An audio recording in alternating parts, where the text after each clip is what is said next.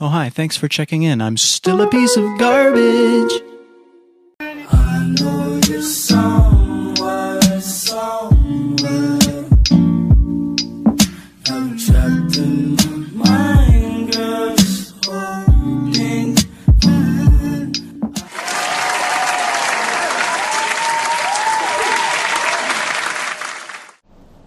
Steady, are you ready? Are you ready? What's going on?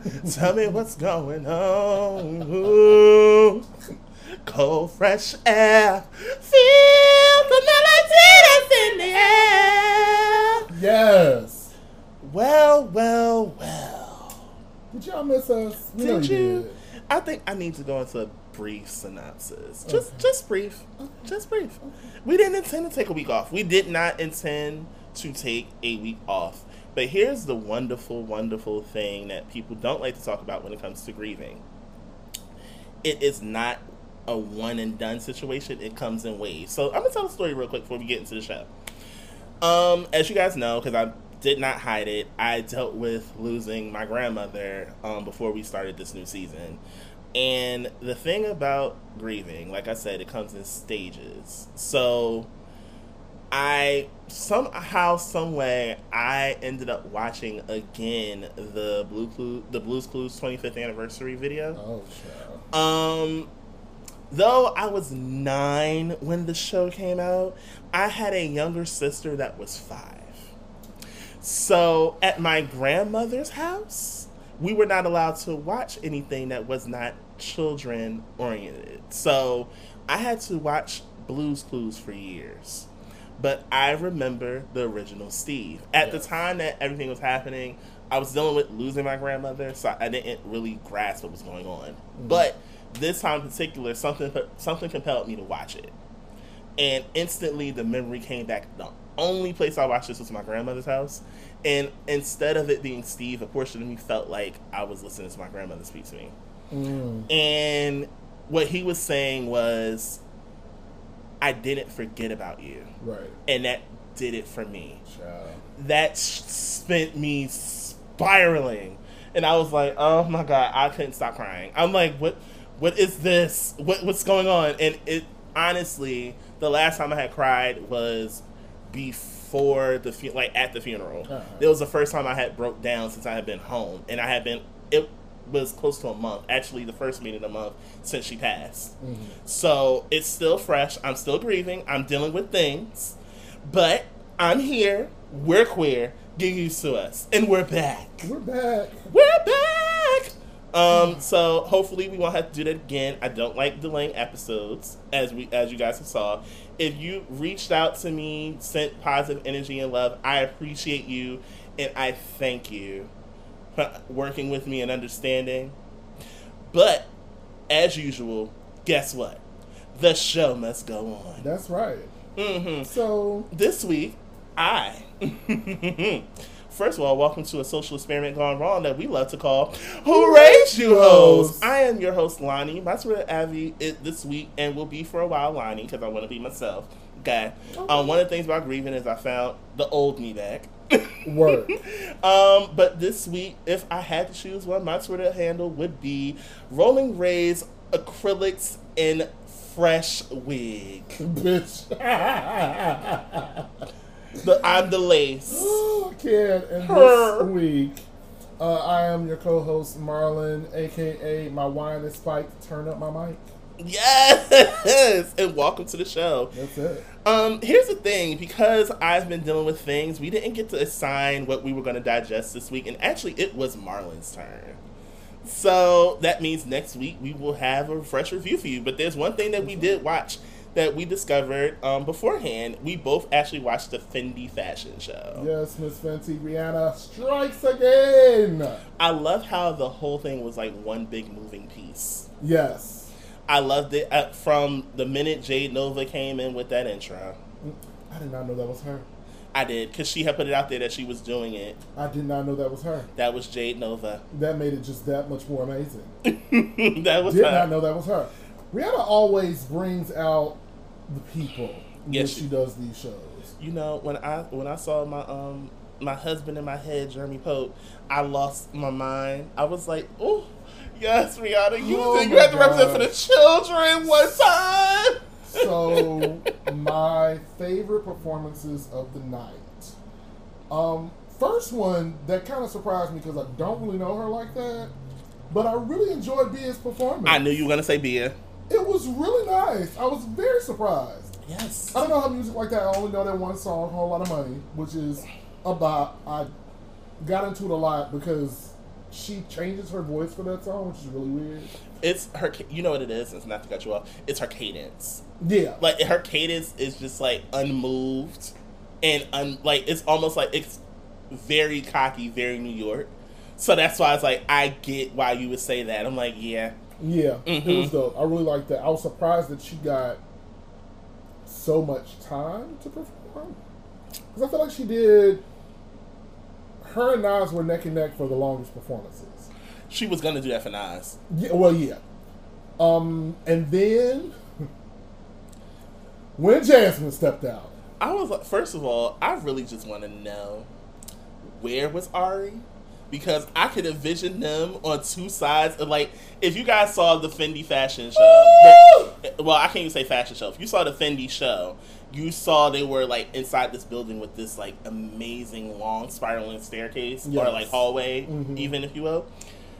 If you would have had Ari on one side, and this is where my creative mind kicks in, if you would have had Jasmine on this side, like, on the left, and then Ari on the right, and they're, like, literally breaking from, Yes. like, mind you, across a building from each other, surrounded by nothing but models that want to wear lingerie, Hello. and it's talking about, it's singing on it. Listen. And first of all, can we talk about how Jasmine is such a fucking baddie. She gets on my nerves. She looks so good. Yes, she did. Oh, she looked so good. She performed her ass off. I thoroughly enjoyed the... So where did the Busta tribute come from? I wish I could tell you because I don't know. It And was I really, so dope, and though. it was, and I really looked. I'm like, okay, we're doing a Busta tribute, but he's not here. Yeah. And I was like, you know, he could come out at any moment. This would be really great, but I don't know. I'm here for it. Choreography was on point. Yes, Shouts out to Leomi for showing up. she ate. Leomi ate for the children one good time. Let's be clear. If there's anyone that I want to see push Ballroom to the stage, to the heights that it's going right now, the face of it, I would want to be Leomi. At all I times. don't, like, and it's no shade to any of the other girls out doing it, but Leomi never left Ballroom. She is still Ballroom, and she's propelling Ballroom to where it needs to be. Well, even because Leomi hasn't been to a ball in years now. But what I always appreciate about my icon is the fact that she, even though she is no longer participating actively in Ballroom like that, she never lets anybody disrespect Ballroom. She keeps people on their toes about Ballroom history, terminology, and everything. Like, you are never going to disrespect Ballroom on her platform. I love that about her. Not while she's in the presence, Not at all. because she will tell you in a minute that's not Ballroom. I live for Rihanna's diversity in models. Yes. I saw a pregnant woman. I saw the big girls and the big boys in the mix. I saw guys that were my size, like in my build. Women with vitiligo, dark skin, light skin, white. Like, she puts everybody on Front Street for these shows. But the funny part was she did an interview where she specified, because someone asked her about her view on exclusivity. She said, "Why wouldn't I?" She said, I come from a black woman, let alone a plus size. My mother's a plus size black woman. I would be a fool not to be inclusive." Exactly. She's not, like, if you really sit back and look at Rihanna, she was inclusive before inclusive was a thing. That's very true. She was inclusive well before it was a thing. Yes. Listen, amputees. When I saw the pregnant woman fucking it up on the bridge, I was done. But if you remember, I forget the supermodel's name, where this was before the pandemic. She is a model. She has a gap, but it's like her signature. I think it's Duck. I forget. Ducky. Ducky. Yes. Okay. Thank you for the correction. Yes. Okay. So She was pregnant with her son at the time. Okay. This was like 2017, 2018. Someone can correct me if I'm wrong. But she had walked in the Fendi show before it went to like basically Prime, which was what pushed it around the pandemic, because of course you can't Gotcha. do like an actual show. Right. Like at that time you couldn't do an actual show. Anywho. Yeah. So I remember she walked in the Fendi show, and literally like hours later she gave birth. Word. This literally the same day. So shout out to Rihanna for inclusivity, let alone a bomb ass production as usual. The lighting, the cinematography alone, like the dancers, everybody looked fucking sexy. Everybody. It was, and that's the thing about Fendi. It's just like, listen, throw on your fit and feel sexy, bitch. Listen, Like, and then turn around and give you a nasty slap it. sale. I will be going to get my feet fixed. Listen, slap on a shirt, call it merch. Throw on your fit and you feel sexy, bitch. Hello. Period. Hello. I've been away for a minute, but I'm back with the jump off. Let's do it. Let's start with church. Thank you so much. It is Sunday. That's right. But you know, instead of church announcements, I have COVID announcements. Put your mask up. Thank you so much. Thank you. You're breathing. You're breathing on me. I need you to stop. Don't do that. Let's not and say that we did. Where are we starting this week? We're starting here. So remember, in the pandemic, we're still in the middle of it. People want to say it. I'm going to say at the peak. I feel like that's better because we're still in the middle of it. At the peak, remember everyone was saying, oh, well, it's against HIPAA laws to ask someone, do they have COVID, let alone their vaccine status? Well, according to USA Today, it does not. USA Today debunked a similar version of this claim last summer when mask occupants encouraged others to claim, HIPAA allowed them to avoid wearing avoid mask mandates. This is coming from Alan Marcel, a professor of law and bioethics at the University of Pittsburgh. So U.S. Today, at the time, HIPAA's rules apply only to sharing information between covered entities. The U.S. Department of Health and Human Services described covered entities as health plans, healthcare clearinghouses, and those healthcare providers that conduct certain healthcare transactions electronically, which means yes, your employer can ask you if you're vaccinated. If you apply for a job, they're still going to ask you if you're vaccinated. It's gonna be a thing. When we told you guys that COVID literally was our new way of life, we meant it. And now we're basically hearing, and the CDC also kind of agrees. Well, not even kind of, they do. It's not a HIPAA violation to ask someone if they're vaccinated or not. First of all, a couple of things. Let's start here. Go ahead. Sweetie, we're in the middle. The middle. In the middle. Middle. In the middle In the middle. of a pan-seared salmon. Who said pan-seared I salmon? forgot I just watched it earlier, but I grabbed a hold of that bitch and I did not let her go. We're in the middle of a pan-seared salmon. Sweetie. That sounds good though, by the way. Don't get me started. You can... I have every right to ask you if you're vaccinated. That does not infringe upon any of your other medical issues that you might have going on with your life. This is not a professional setting, number 2. Number 3, sweetheart, this is something that we cannot see. Okay? It's invisible. So you can walk into an establishment and I don't know if you've been exposed to it. I can't look at you and tell that you have it. And it's literally killing people. On a daily. On a daily. Let's go to number 2. Under HIPAA laws, yes, your boss cannot ask you about if you have cancer, ask about your HIV status. They can't get into all your business. Kids, by the way, these are things that are actually covered by HIPAA. Hello. They can't do that.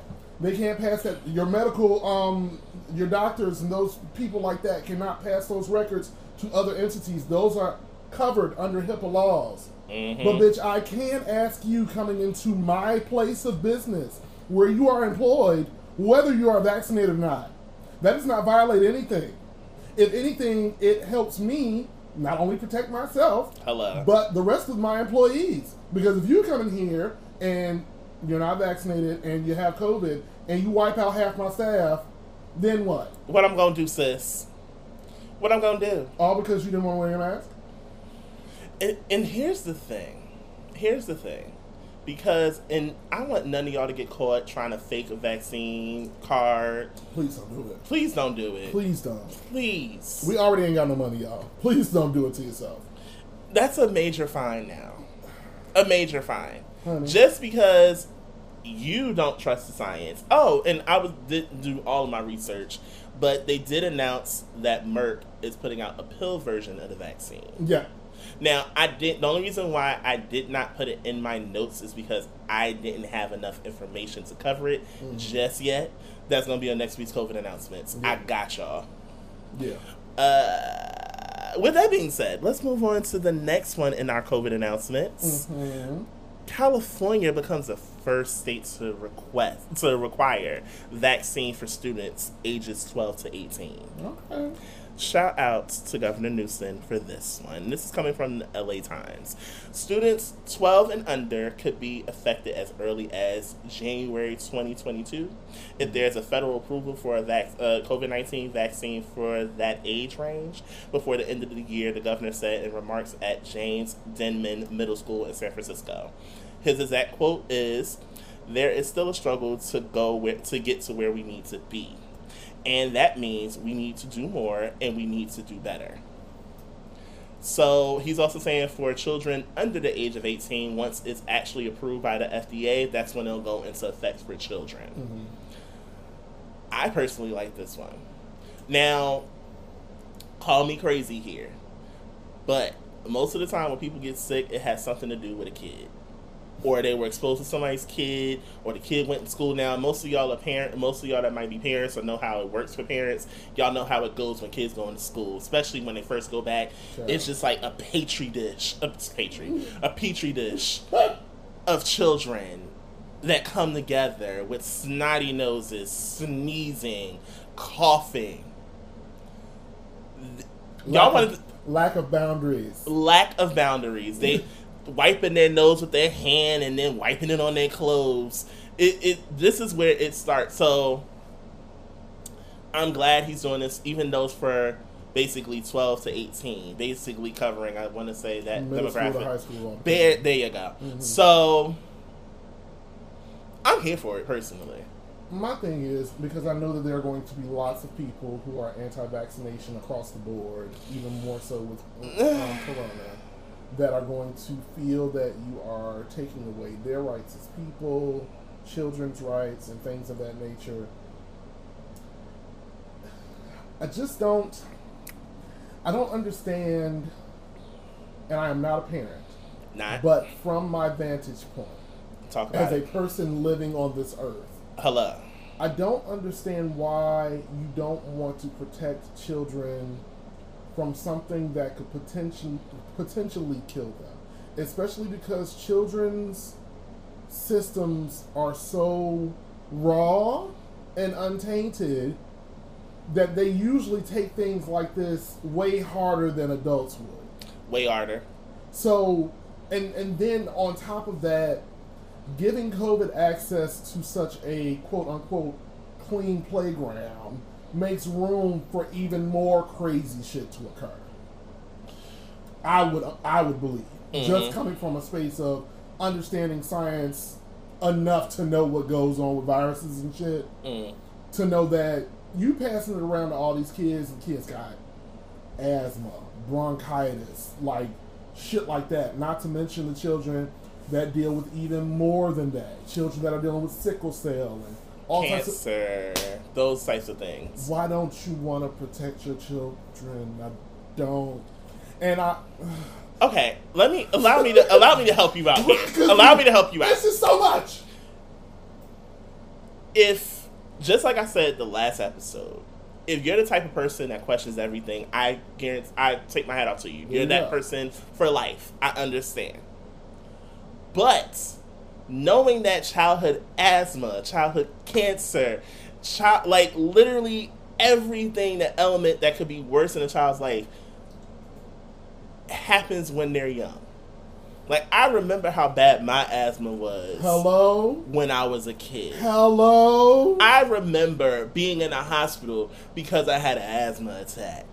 That shit was not fun. Trying to get back to my normal breathing was not fun. And I was in the hospital for 2 days. Traumatizing. Traumatizing as a kid. And honestly, from that visit, it taught me how to deal with my asthma. Like, I know how to handle my asthma before you can tell me. Hello? They'll be like, I need a breathing treatment. Like, excuse me, I need a breathing treatment and I need one now. I can tell you what I need. You don't gotta tell me. Get the oxygen mask and plug me up to the wall and leave me be for 15 minutes. Dead Dead ass, yo. But I think the thing that we're forgetting is, especially for younger children, every year, they cannot go back to school if their shots are not up to date. And guess what just got added to the pile of shots that your kid has to have in order for them to go to school? Guess what? The COVID vaccine is going to be added to the list. Let me just say what it is. Now, we just said Governor Newsom saying that this won't take effect until January 2022. Right. That is enough time to see if the science actually works in the age group, which is smart. Now, the parents that have younger children, this is going to be some shit you got to deal with. This is starting in California, which means, and already in New York, which I didn't even get to yet, it's happening in New York now. Yeah. New York is laying off hella people that are not vaccinated. Hella people that don't have the vaccine at all are losing their jobs and that refuse to do it. Oh, boy. It's getting hard in these streets, kid. It really is, and it's creating a division that I did not foresee. I saw it coming. It's just... The minute that they started announcing the vaccines and everyone opposing the vaccine, right, and giving their various reasons, it's only like a handful of people that gave me a solid reason why they were waiting to see if they should get it. A handful of people. And even with those, I still haven't heard a reason that makes sense to me. And I'm just going to go out there and say it. I've heard one reason that made all the sense, and I'll leave that between us as to why they were waiting. I can't say that everyone else makes sense. You have some people that are going back to like the times when we were forced to take certain vaccinations as tests. That time is now gone. You basically, all the documents you sign before you can get the vaccine lets you know that basically this is still in the experiment stages. Right. But my thing is, do y'all really think that it would take a global pandemic for them to put something inside of us? These motherfuckers have had access to everything.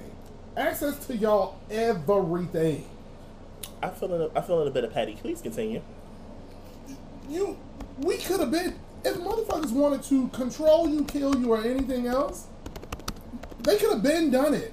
Why wait till now?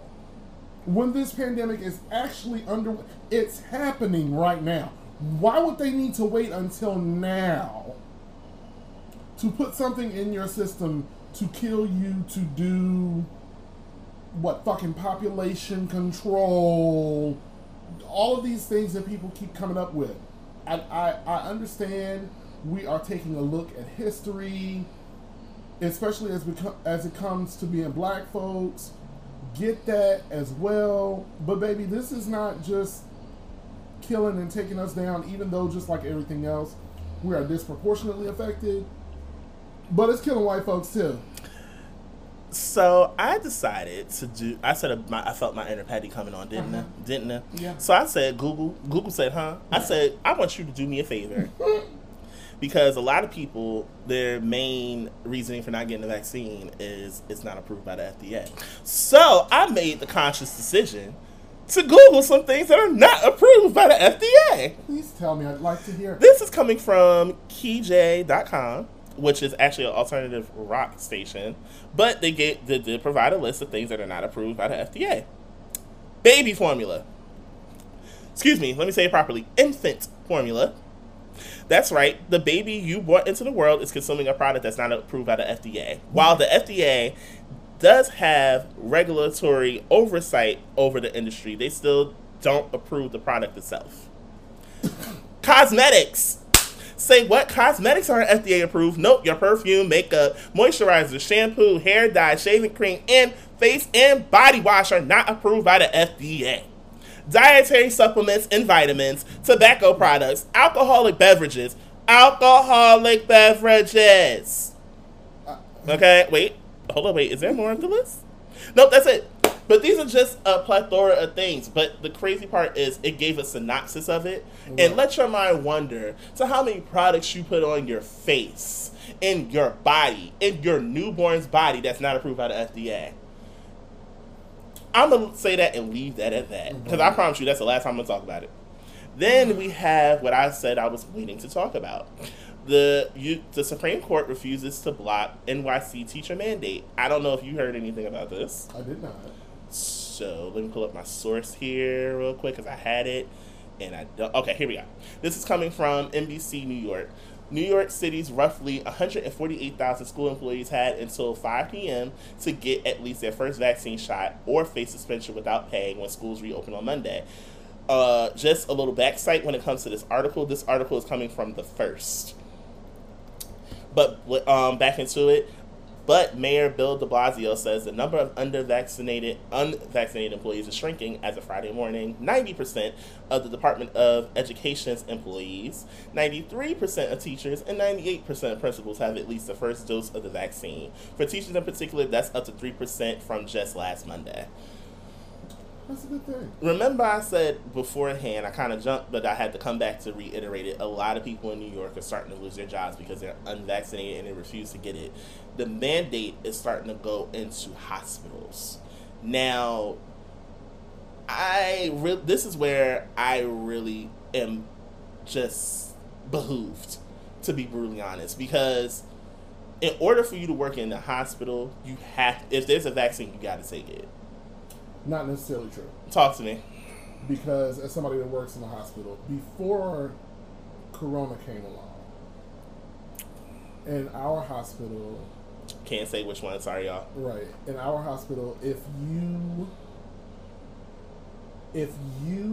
didn't get the flu shot, you had to wear a mask when you were at work from October until March. Okay. So things I didn't know. That, it's a thing. So it's in hospitals. It's very, very true that if you don't get certain vaccinations, that will definitely affect those around you, such as COVID. Then there were precautions that you had to take. So with this being as severe as it is, it does not surprise me, but it does surprise me in the sense that I hear what people are saying, specifically when it comes to nurse practitioners, doctors, so forth and so on, people that have been working in ER for this entire pandemic have now gotten pushed to the point where it's like, either get vaccinated or you don't have your job anymore. And then you hear a lot of people saying, well, we were just calling them heroes last year, and now you're telling them if they don't get vaccinated, then they don't have a job. Here's where I'm conflicted about that. Talk to me. I understand personal preferences. I've said that a lot throughout this entire time. But I come back to the middle, and again I say, and specifically to people that are working in healthcare, why? It's a real question. Why? Because I have coworkers that didn't take the flu shot, or coworkers that don't do vaccines at all. And I still go, respect your decision. But given the field you're working in, why? Why do you not want to take the vaccine? It causes questions, and then it brings, depending on who you are, we go into conspiracy theories, and then people start talking about, oh, well, if they won't take it, then some shit is up, and blah, blah. And I'm just like, again, y'all, formulate your own opinion. I can't stress that enough when it comes to the vaccine and the things that are coming out. Formulate your own opinion, please. Don't go piggybacking off of, oh, well, so-and-so said this, and I don't know about that. You're not formulating your own opinion. You're going and piggybacking off of what someone else had to say. Formulate your opinion off of facts, not hearsay. I cannot say that enough. Okay. Facts, not hearsay or fear. Educate yourself. And I'm not talking about going on blogs, and I'm not talking about listening to your favorite artists, and I'm not talking about no. See, and that's my problem, because especially a lot, and I have to say, because it's the truth, a lot of us, and I'm talking black people, we will go off of hearsay when it comes to vaccines. Nah, it give you this, it give you that. No, it doesn't. If you did not take the vaccine for yourself, then please stop talking about it. Also, and real quick, because I promise you I'm going to sum this up and get away from this topic. Unless you directly know someone that had an allergic reaction, because yes, those actually can happen, contrary to belief. Unless you know someone that has an allergic reaction to medication. Because remember, real quick, when you go into the emergency room, remember, they always ask you, do you have allergies to certain medications? You may not know what you are allergic to. You don't know. You don't know. Can I stress it enough? It's like the second question. It is the second question they ask you. Do you have any allergies to any medications? Any allergies at all, medications, foods, all of that shit. They always ask. So if you say no, but then, I had an allergic reaction to the vaccine. Sir, ma'am, person, this is when you need to really know your body. Because especially, like, everyone, the one thing that everyone loves to mention or they'll point out is that they have an allergy to penicillin. You know why they point out they have an allergy to penicillin? Because if they give you penicillin and you have an allergic reaction, that's a deeper problem. Yes. Because the thing that's supposed to stop whatever's hurting you is now harming you. Yes. That's what happens when you have an allergic reaction to a vaccine. It happens. And symptoms and allergic reactions are two different things. People. Grow up. Anywho, I'm ready. I'm ready. For what, friend? To scroll on. Ew. Get up, wipe the flush, Ew. and wash your nasty ass hands. It's time to scroll on. Yeah. Come on for the scroll on jingle. Y'all didn't know I had a jingle in it? Stop playing with me in these streets. Let's fucking do it. So, I think we're going to have a good Super Bowl this year. You think so? I think so. You want to know why? Why? You want to know why? There's not one, not two, not three, not four, Damn. but 5 performers for this year's Super Bowl. That's a lot, motherfuckers. That's a lot. I didn't even announce who it is. Who it is? This is coming directly from Variety.com. Okay. Super Bowl 2022 halftime performers revealed. Dr. Dre. Okay. Kendrick Lamar. Okay. Eminem. All right. Mary J. Blige. Come on. And Snoop Dogg. Snoop Dogg. Come on, bitch. Let's see here. The Pepsi Super Bowl halftime show marks the first time these 5 multi-winning artists will perform together on stage, holding a special significance for the greater Los Angeles community. Not only Dre, Snoop, and Lamar, native Los Angeles, the city is holding the Super Bowl for the first time in nearly 30 years collectively. The artists have awarded 43 Grammys, and between them have 22 number 1 hits on the Billboard, number 1 albums, my apologies, on Billboard 200. Bitch. As a part of the collaboration around the Pepsi Super Bowl halftime show, Pepsi and the NFL have joined together to support the launch of Regional School Number 1, a magnet high school in South Los Angeles that is set to open for students next fall as a part of LA Unified School District.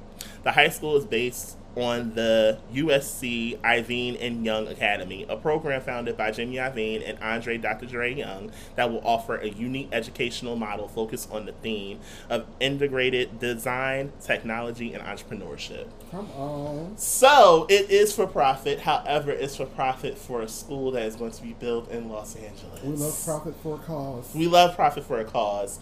I just want to ask Mary, when she does Family Affair, can we define dancery? I just want to know for me. I'm certain that she's not going to stop the performance to explain that, but... You can put it on the screen, dancery. Verb. Now. Pronoun. Could you imagine the screen coming up and somebody typing it into Google and getting the answer?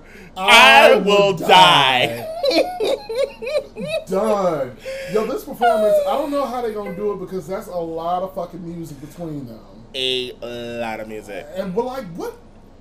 Okay. Okay. So let's talk about some things.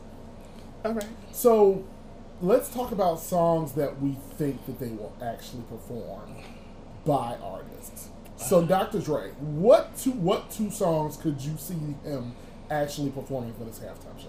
Because I imagine that they can't get more than 2 songs apiece. And not to mention that a few of them can easily integrate I know how this is songs. I know how this is gonna go. All right, Because tell when me. you, sorry to cut you off. I know how this exactly is gonna go. Allow me to elaborate. Follow me, good. children. I'm walking. Dr. Dre is the main focal point for this, right? Right, But 'cause- Dr. Dre only has 2 albums, though they're considered classics. He only has 2 albums. Mm-hmm. So, because of production, he's produced for Snoop, he's produced for Mary, he's produced for Eminem and Kendrick. He's the focal point of the show as the DJ. Okay. Now, because of that, you're gonna get Gin and Juice. You're gonna get a lot of Snoop classics. You're gonna yeah. get a lot of Mary classics because a lot of people forget there are a few Mary songs that were produced by Dre. Really? I just named one, Family Affair. Well, shit. I did not know. The whole That makes sense. Okay, no, never mind. Dumb moment. Because as soon as you said it, I heard the music. And I was like, that's Dre all day. Got it. Okay. I have to do further research, but I know it's more than just that. That's majority of Eminem's catalog was produced by Dr. Dre. Of course. And there is some Kendrick material that is produced by Dre. Hell yeah, 'cause so it's this California. this works in his favor. Yeah. This works in his favor. I can't wait to see it. I'm gonna be standing, and more so for Mary and Kendrick. If you really know me, you know how much I love Kendrick, and my love runs deep for that man. Yes. So I'm excited. I'm elated. Don't talk to me. I'm watching the Super Bowl halftime performance, Hello. and that's that on that. That's it. That's it, and that's all. So we got some bittersweet announcements during the week. Cynthia and Portia are out of Real Housewives of Atlanta. They both went on to make the announcements. They actually made it, like, I want to say, days after each other. When they made the announcements on their Instagram by posting highlights from the show or pictures of themselves with the message that they've made the decision not to return. After 11 years, Cynthia is leaving, and after 10, Portia is leaving. Now, the difference between the two is Cynthia does not have dealings with Bravo following her exit from the show. However, Portia does, and she's supposed to have a spinoff. What? Now, I don't profess to have watched The Housewives of Atlanta in a long ass time. I don't watch it anymore. Like, honestly, Twitter and Instagram will be all the highlights from the reunion. I'm good on that. I haven't watched in so long, but I always go back to my favorite episode of Housewives, which was that fucking slumber party where all hell broke loose. Yeah. If you know what I'm talking about, you know what I'm talking about. That is everyone's favorite episode of Real Housewives. I don't know. I don't know what Portia's show is going to look like, but again, I haven't watched it in a long time. The last time that I watched was when they were in Japan and Nene was still on there. So, And whenever she's not there, the show always is lackluster to me anyway. So that's that on that. And we already know, since especially she lost Greg, she's not even thinking about Bravo in the slightest. At all. And yeah, much love to them and their future endeavors and where things go, because Portia did announce that she is putting out a memoir. So that might be interesting because there's a lot she didn't really speak on. Could be. Because we might get the actual explanation as to why she left Cordell, because she never talked about it. This is true. We also might get her actual reaction to while she was on the show, let alone what really happened between her and Simon that randomly, miraculously, in the middle of a divorce, they start talking to each other, and now they're engaged to be married. I'm like, didn't you just meet? Never mind, I'm not my business, y'all. Mind your business. None of my business. None of my business. That's it. Next up on the chopping block is actually Too Little Too Late.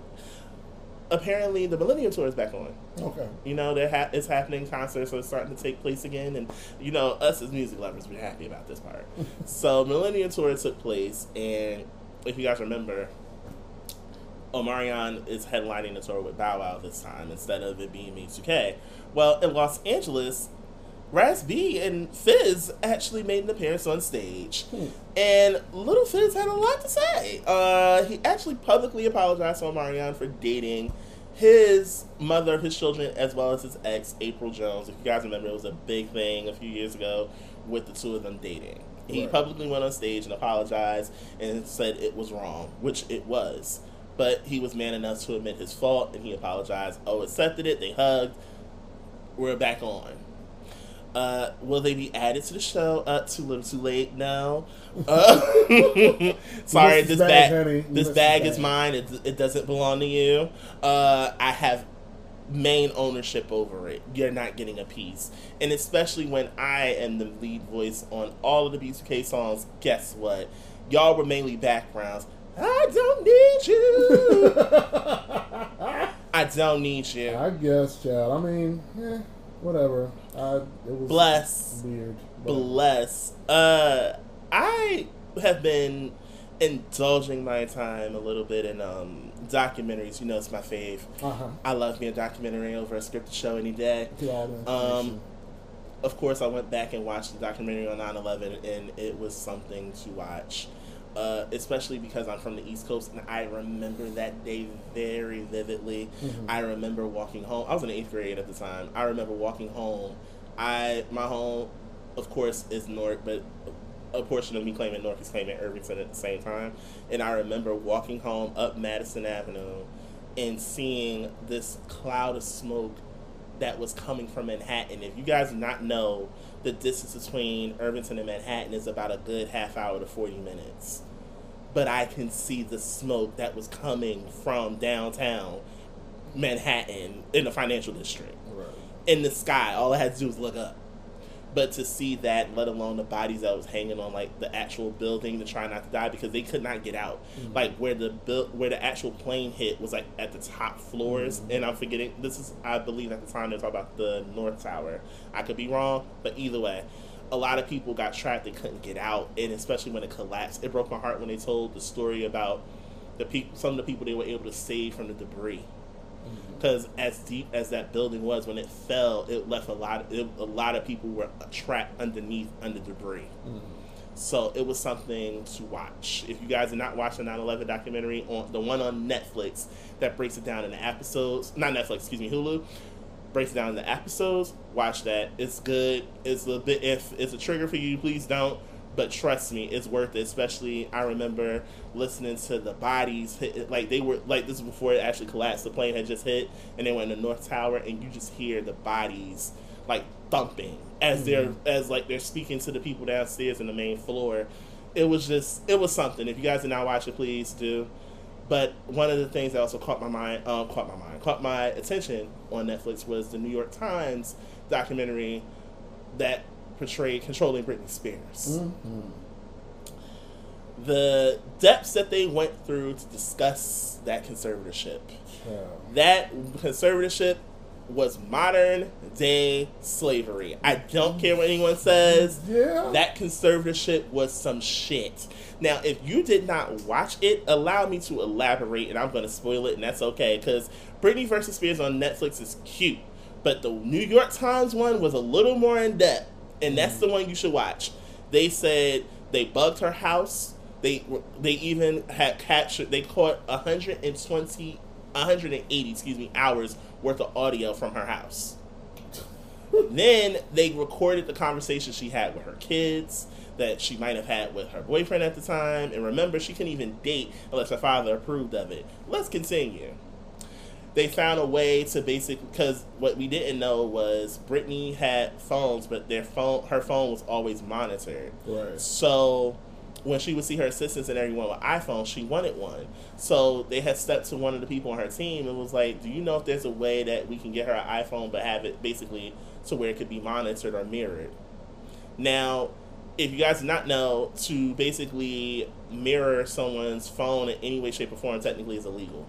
So they had got to the point where they were mirroring her text messages, her phone calls, what she searched on Google. There was even a whole, everyone loves to believe Jamie was the face of the conservatorship. No, there were two women underneath, like, that were beside him. They had a full group chat on Britney's moves. That's fucking crazy. If you remember, around the time that Britney had her meltdown, literally that following year when the conservatorship was temporary at first, went into full force gear, had Britney do a full album. Then she ended up with her Vegas residency. Then after the Vegas residency, she went on a Victory Lap mini tour. Then after the mini lap tour was announced, then they announced another Vegas residency, Britney Domination. This girl didn't have any time off. She was working her ass off. But the crazy part was, after a while, Jamie had filed to make it more so permanent. Right. And at that point, it was like, well, you might as well say it. At that point, Britney was on Britney. Britney was Jamie. That's it. That was it. So, if you guys remember, everyone had been making an uproar in the conservatorship for years because Britney had put out there that she didn't want to do music anymore. Right. She was, like, basically, she wanted to change her life around.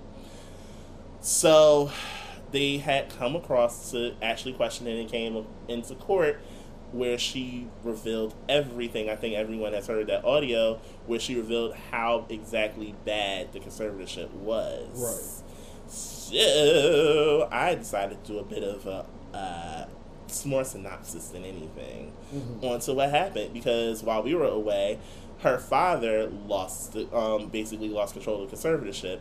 This comes from NPR.org. A judge suspends Britney Spears' dad from her conservatorship.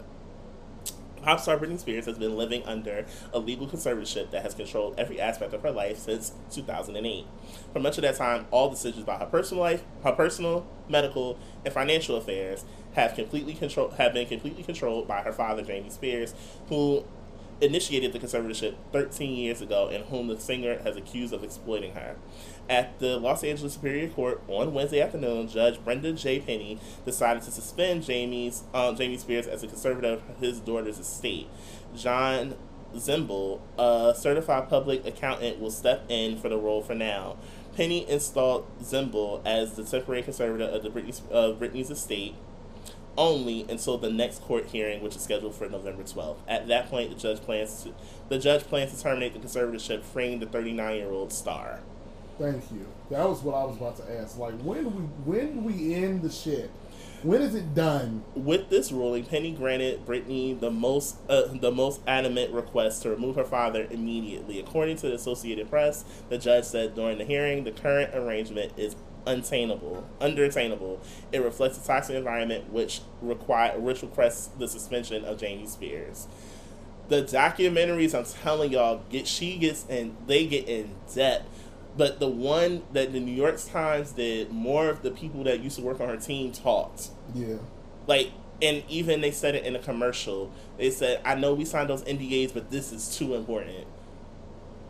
They saw her before the conservatorship took place. Right. They saw it. And the crazy part was they revealed in the conservatorship that her allowance a month was $8,000. Meanwhile, her father had $16 million a month. She was only subjected to that. And on top of it, she was not allowed to have her own phone without it being mirrored. Like, they wanted Wasn't allowed to drive a car. Nope. Wasn't allowed to do shit. She getting $8,000, he getting $16,000 a month. It was a mess. On top of that, she was not allowed to have a boyfriend unless her father approved it too. That's it. And if she was dating somebody and he didn't like them, they were gone. He X'd that shit out real quick. They were gone. Well, that shout out to Britney for getting her freedom. Girl, we were rooting for you. We always rooting for you. For real. So, I had a bit of a topic here. Remember Let's Argue? Well, Yeah. she's evolved to the people versus the pod. Word. So, it's where we normally pick a topic that has been on social media, mainly Twitter, and we decided to talk about it here on the show. Mm-hmm. This time around, it's a gay debate, girl. You know I love a gay debate. So, as of late on the Twitters, y'all have been having quite a debate, and I thought it was time for us to talk about this shit here. Let's talk about it. The use of the terms girl and sis.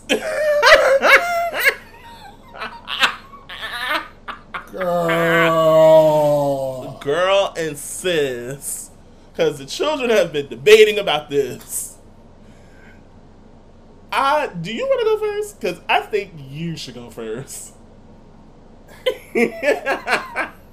This topic is as old as time. a tale as old as time.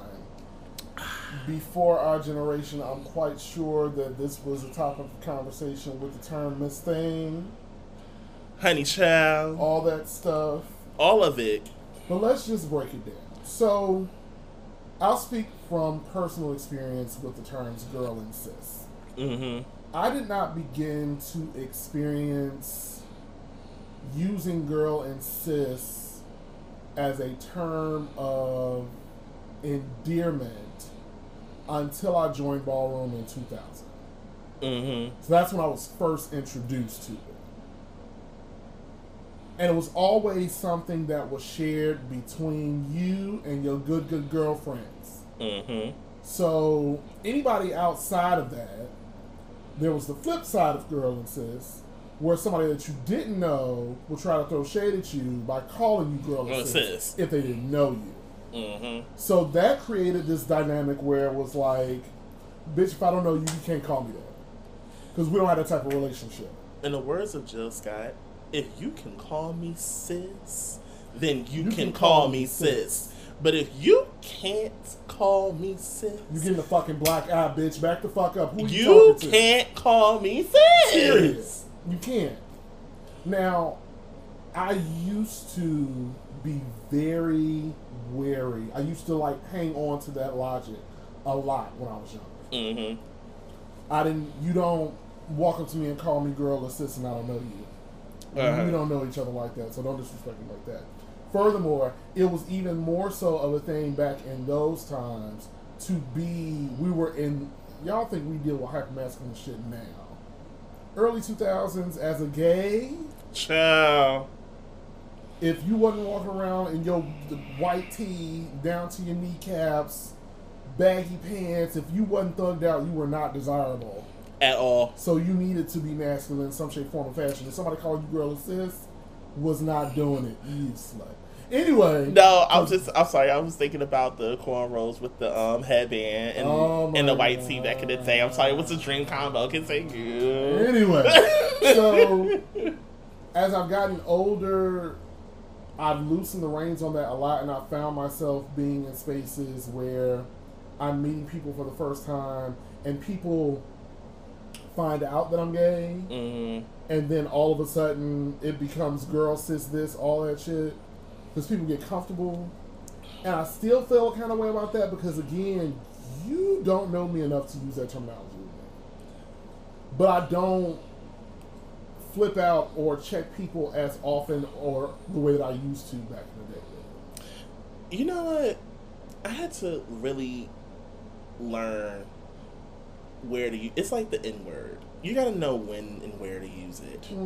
And I feel like that's the same sentiment when you use girl and sis. Now, girl, like honestly, let me use it in the context that we use girl. Girl, it's more so I know you lying. Let me be a translator. I know you lying or you ain't telling the full truth and I know it, but I'm gonna let you rock for that right now. It's normally emphasis for girl. Okay. Like that's what it is. It's like girl can be used as a disregard. Yeah. Now, sis could be used in two different contexts in itself.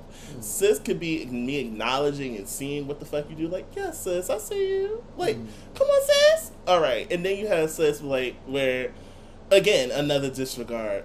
Sis. Are you really?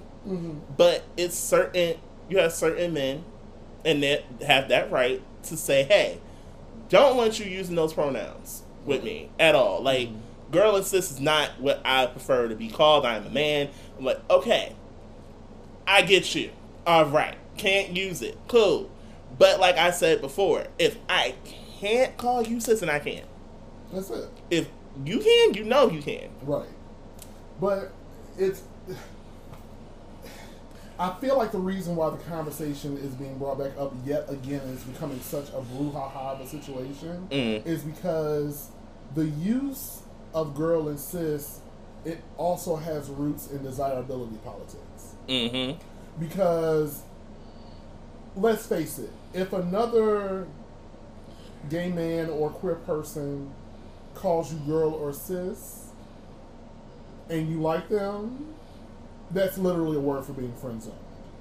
If they use the term girl and sis, you've been friend zoned immediately. It's like, I that, don't you know, see you like that. This is a friendship. Like, we can kiki, but that's it. and the funny part is, I had that happen to me a few years ago, where it was this guy I liked. He was cute and everything, all little cute thing.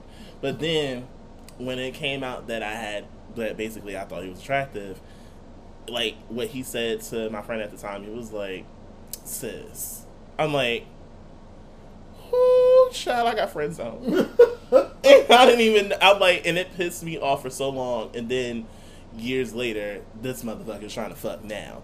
This is what I'm saying to y'all. This is what I'm saying. This is what I'm saying to y'all. Like, sometimes you never know the context that it's being used. Let alone, sometimes niggas get horny and desperate. Next thing you know, you want to chop and block the people they hit up trying to fuck. Right. Nah, keep that same energy, sis. Yeah. Keep So that I energy, just, you know. sis. It's like, for us, it's like the term bitch that a lot of black women like to have. Like, you have black women that don't like the word bitch at all. Right. They don't like to be called it. They don't even like using it in basically regular dialect.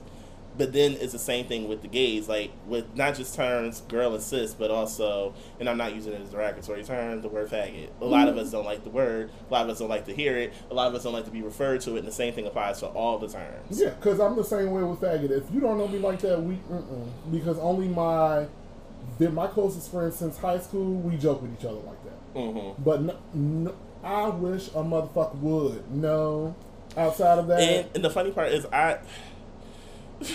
I love my gays, I do. But sometimes when y'all do too much, I do resort to the word. I'm like, this child here. I may not even say it directly, but in my mind, I'm thinking, I'm like, this girl here. Child. yeah, I mean, and it's because, again, girl and sis are two terms that, as you've seen in this conversation, can be positive or negative.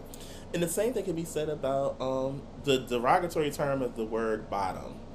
I really do not understand why people downplay bottoms, but you need someone to be willing to bend the fuck over for you to bust your nut. Well, but this is not the hotels, and we don't have to get graphic. So That's a conversation for another down a time. rabbit hole about the term bottom and all that stuff. That's a touchy topic in itself, but I think we could summarize this by saying the terms are basically used by situation premise only. Yeah, so situation and person only. That's it. Which means I wouldn't go around, and I don't think anyone should just randomly go around calling people girl or sis. Right.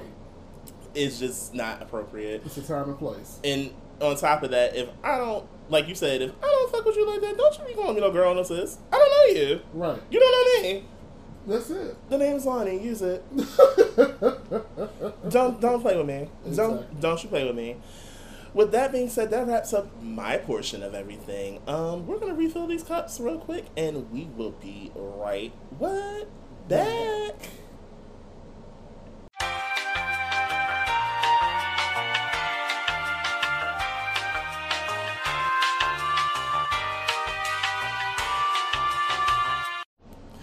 All right, well, those cups are refilled, and damn it, we're back. We are back like cook crack. I got my spoon, and you know what that means. It's time for Marlon to stare up a hot That's child. right. My water's boiling. It's time to throw these ingredients in. Not the water is burning. It's boiling. Not boiling. Boiling. What is burling? It is boiling. You know what it is. When the bubbles is on top and it's real hot, it's boiling. Continue, even though that's grammatically incorrect as fuck. I know what it is. It's boiling. Go. Anyway, so this week on the Twitters, you guys have done some really interesting things. And I forgot what incited this questioning, semi-rant, but we've talked about it on the show before. Okay. But we're going to dive in again. We're calling this topic, You and My Business. Don't do that. You in my business. Don't You do in my that. business. So, in true Who Raised You Hoes fashion, I need to understand, Talk about it. what is it with y'all and feeling entitled to people's business on social media. Oh, here we go. Hear me out. Please.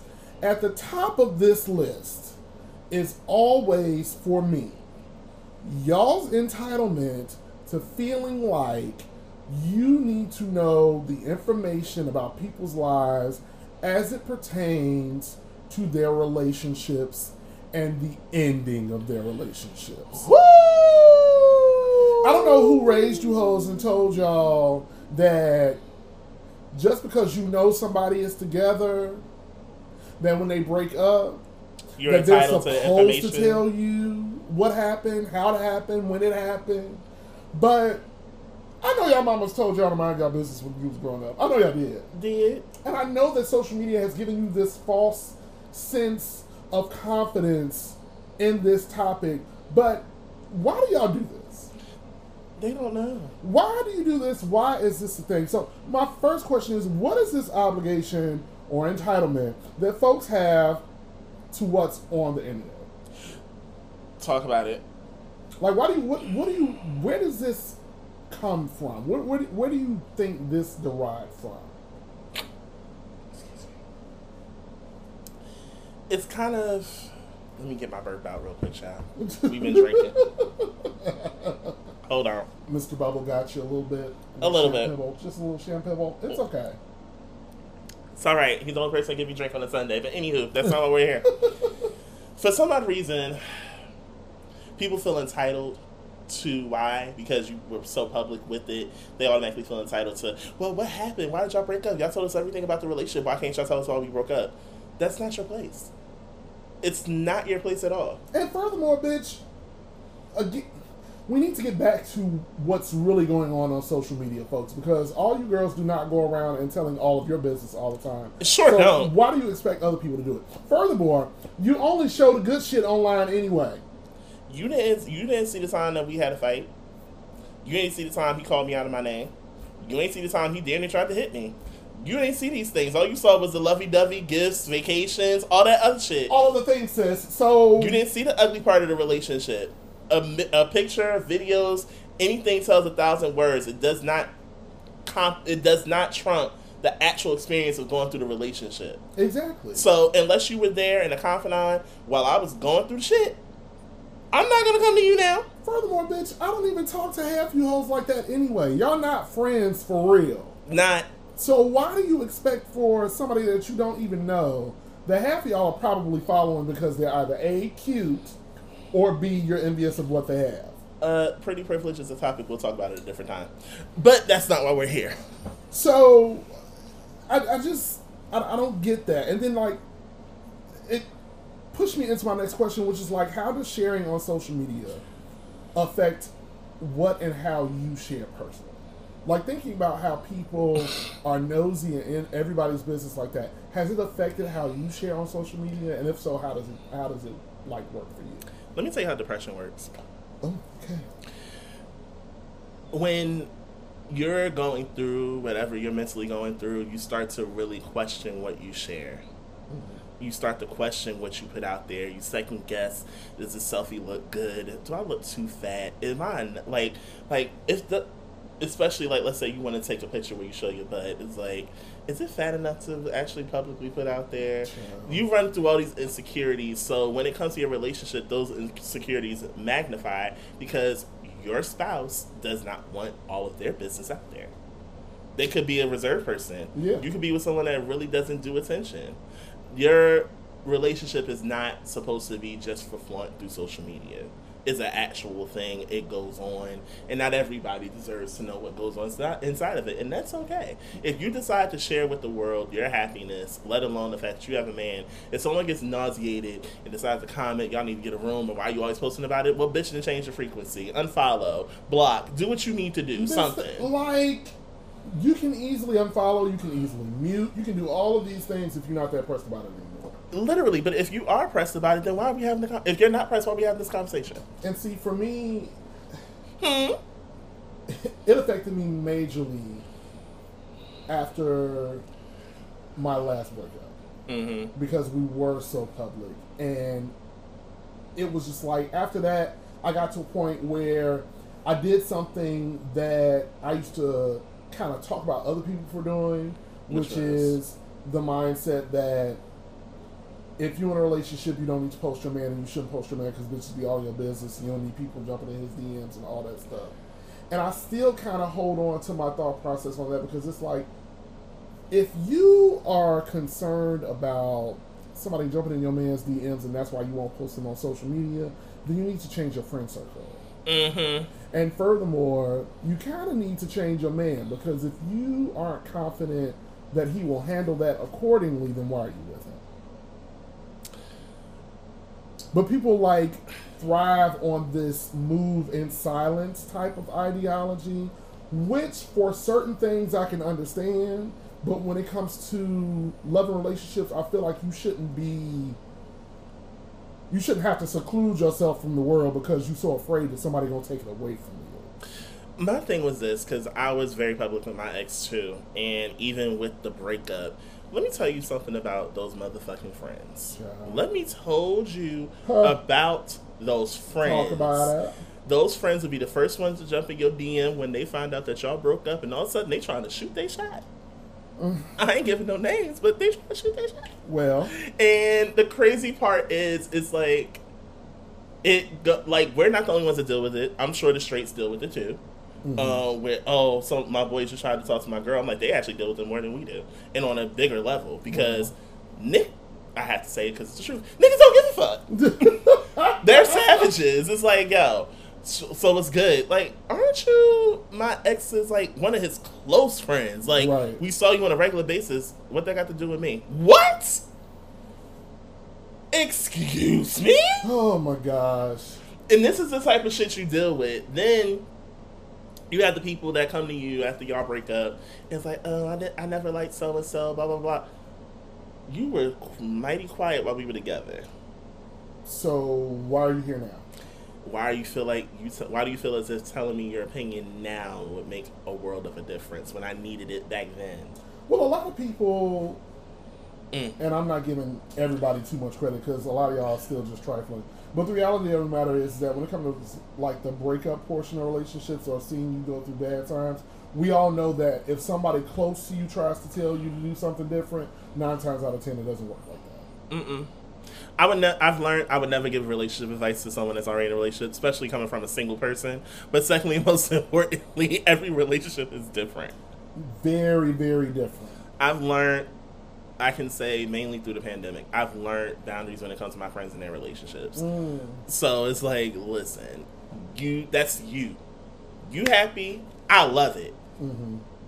I've learned, and I guess this comes from just always viewing both sides of the thing. I'm raised by a Libra, I promise you. Change your life. Balance.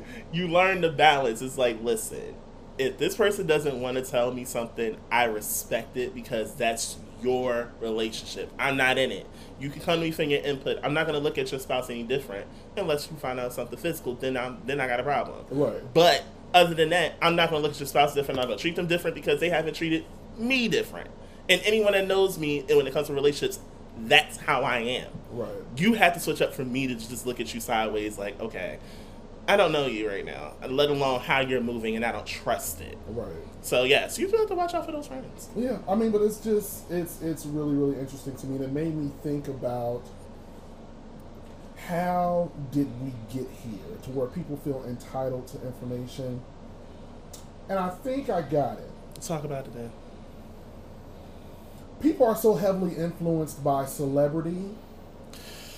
Whoo! And I do believe the introduction and not the introduction because reality TV started a long, long time ago before we had Twitter and social media. Mm-hmm. But the introduction to celebrities freely sharing themselves on social media with fans makes people feel entitled to all the information. Because you and I come from a time where you didn't know shit about celebrities. None.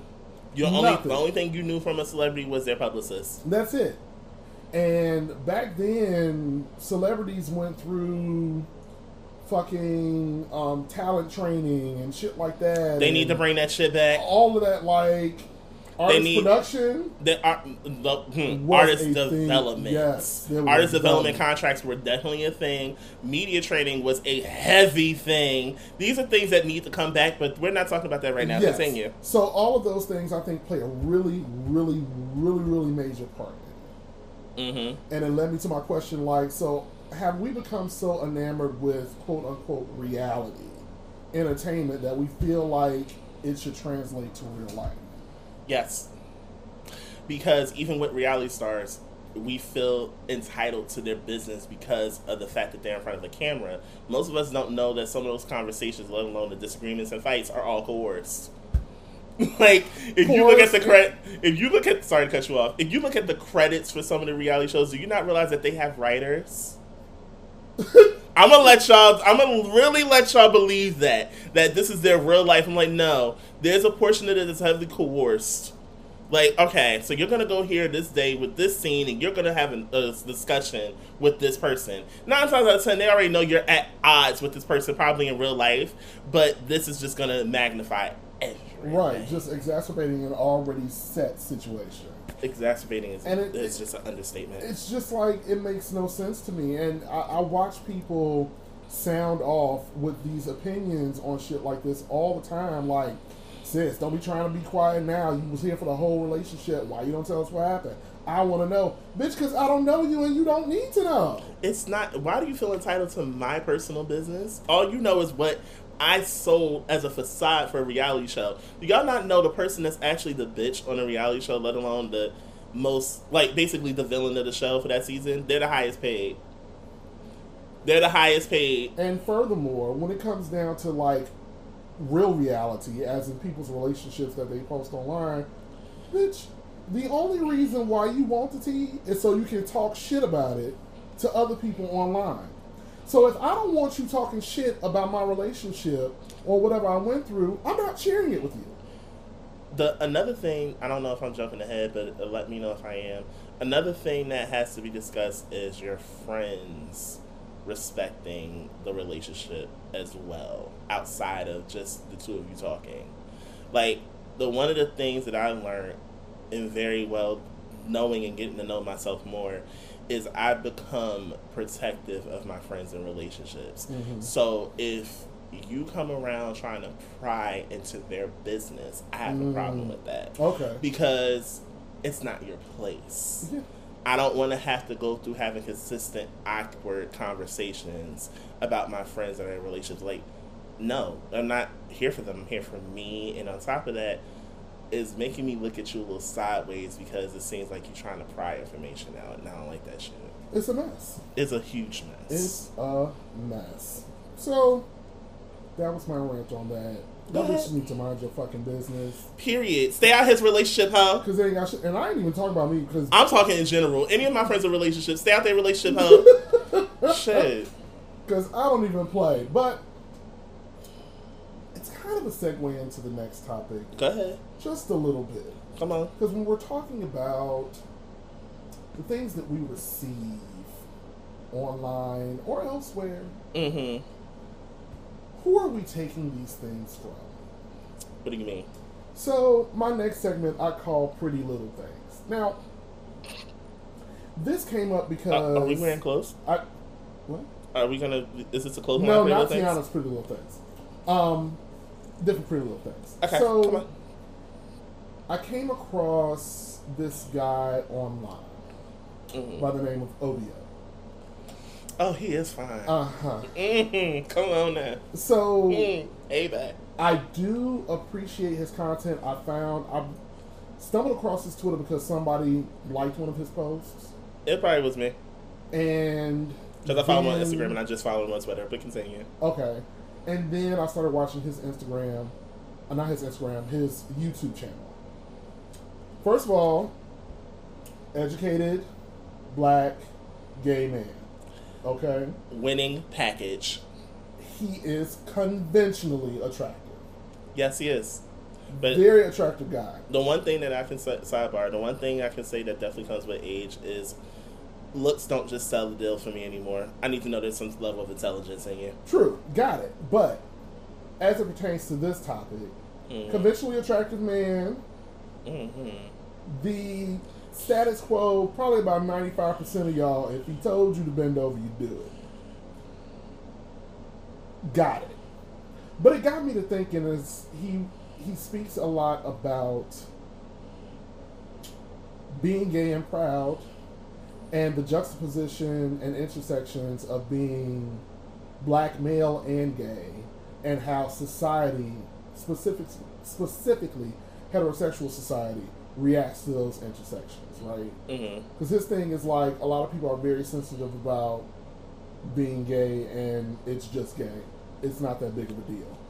So he brings a lot of shit to the forefront that has to do with our community, blase, skippy, wicked. And it got me to thinking about pretty privilege.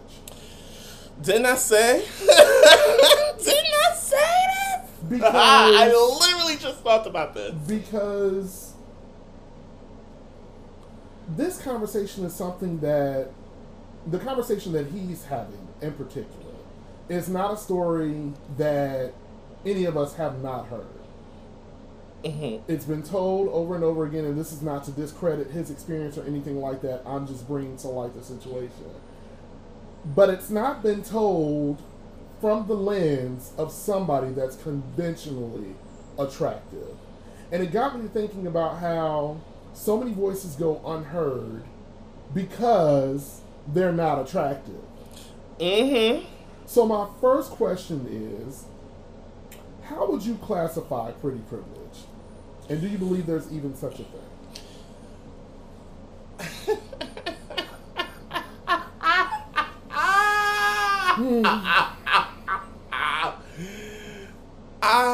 If you are a fan of the show and have listened since the pilot episode until now, you know I've talked about pretty privilege before. Yes. But allow me to give a definition.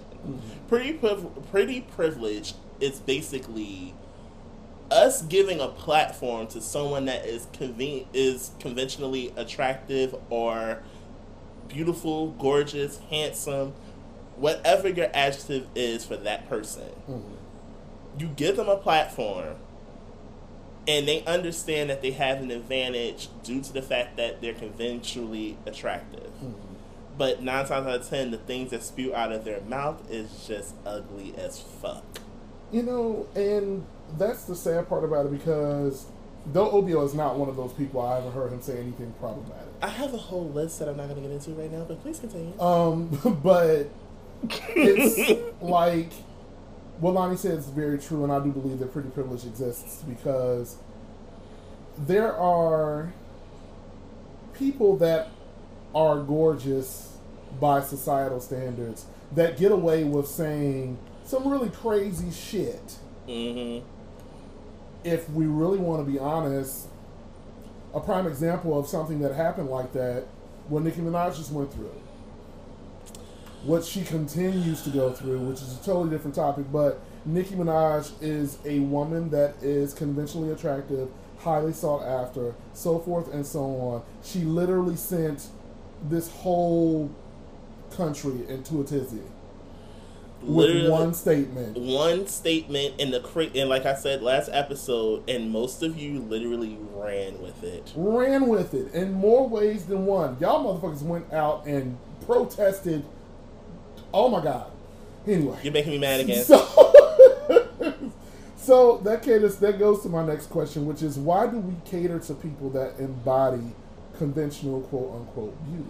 Because we give them this platform. You're not understanding. I said this literally time and time again.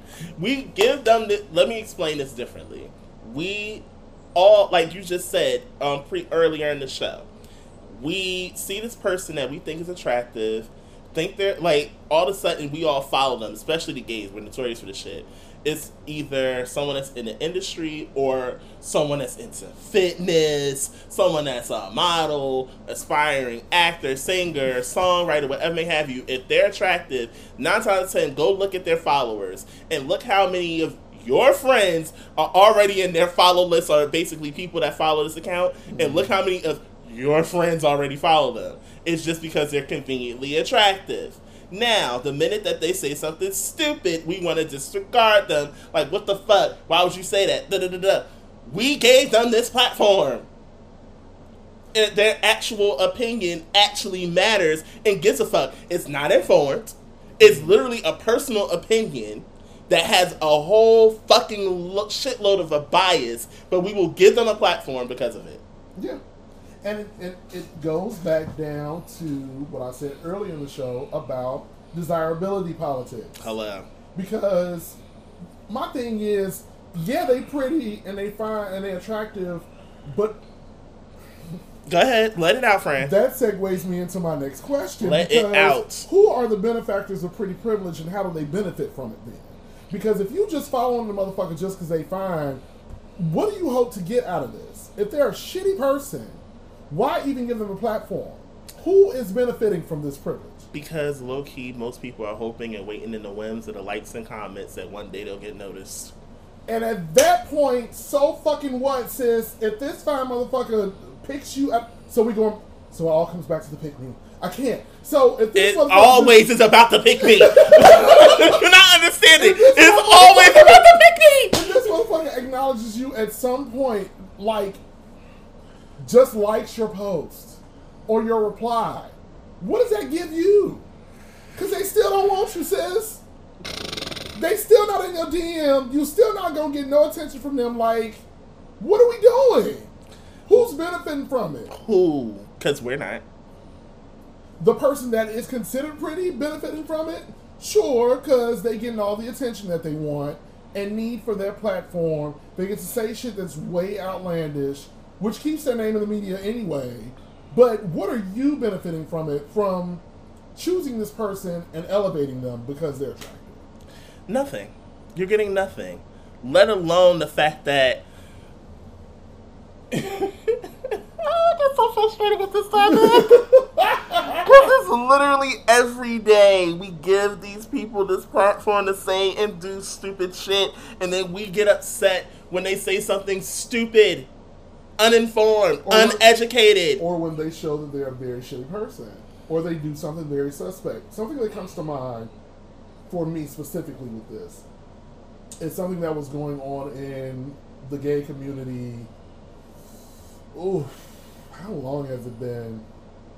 I think that trauma hit like in 2017, 2018. Are you familiar with the old blogger Noodles and Beef?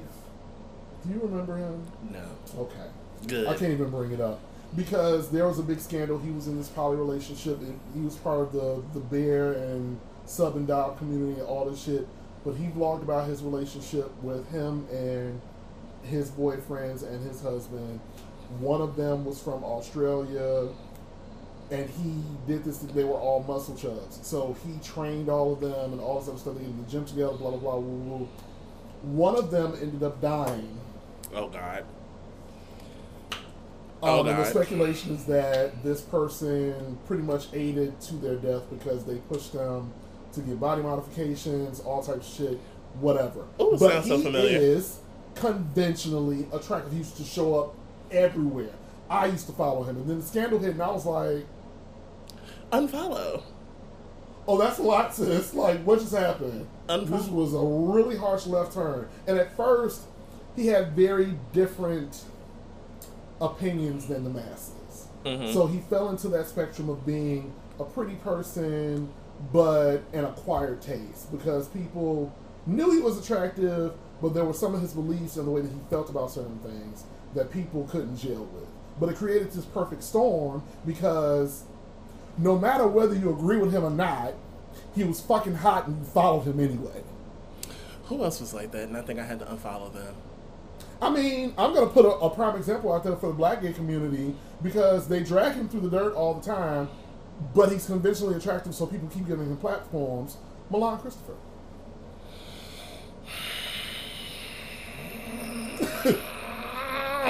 Period.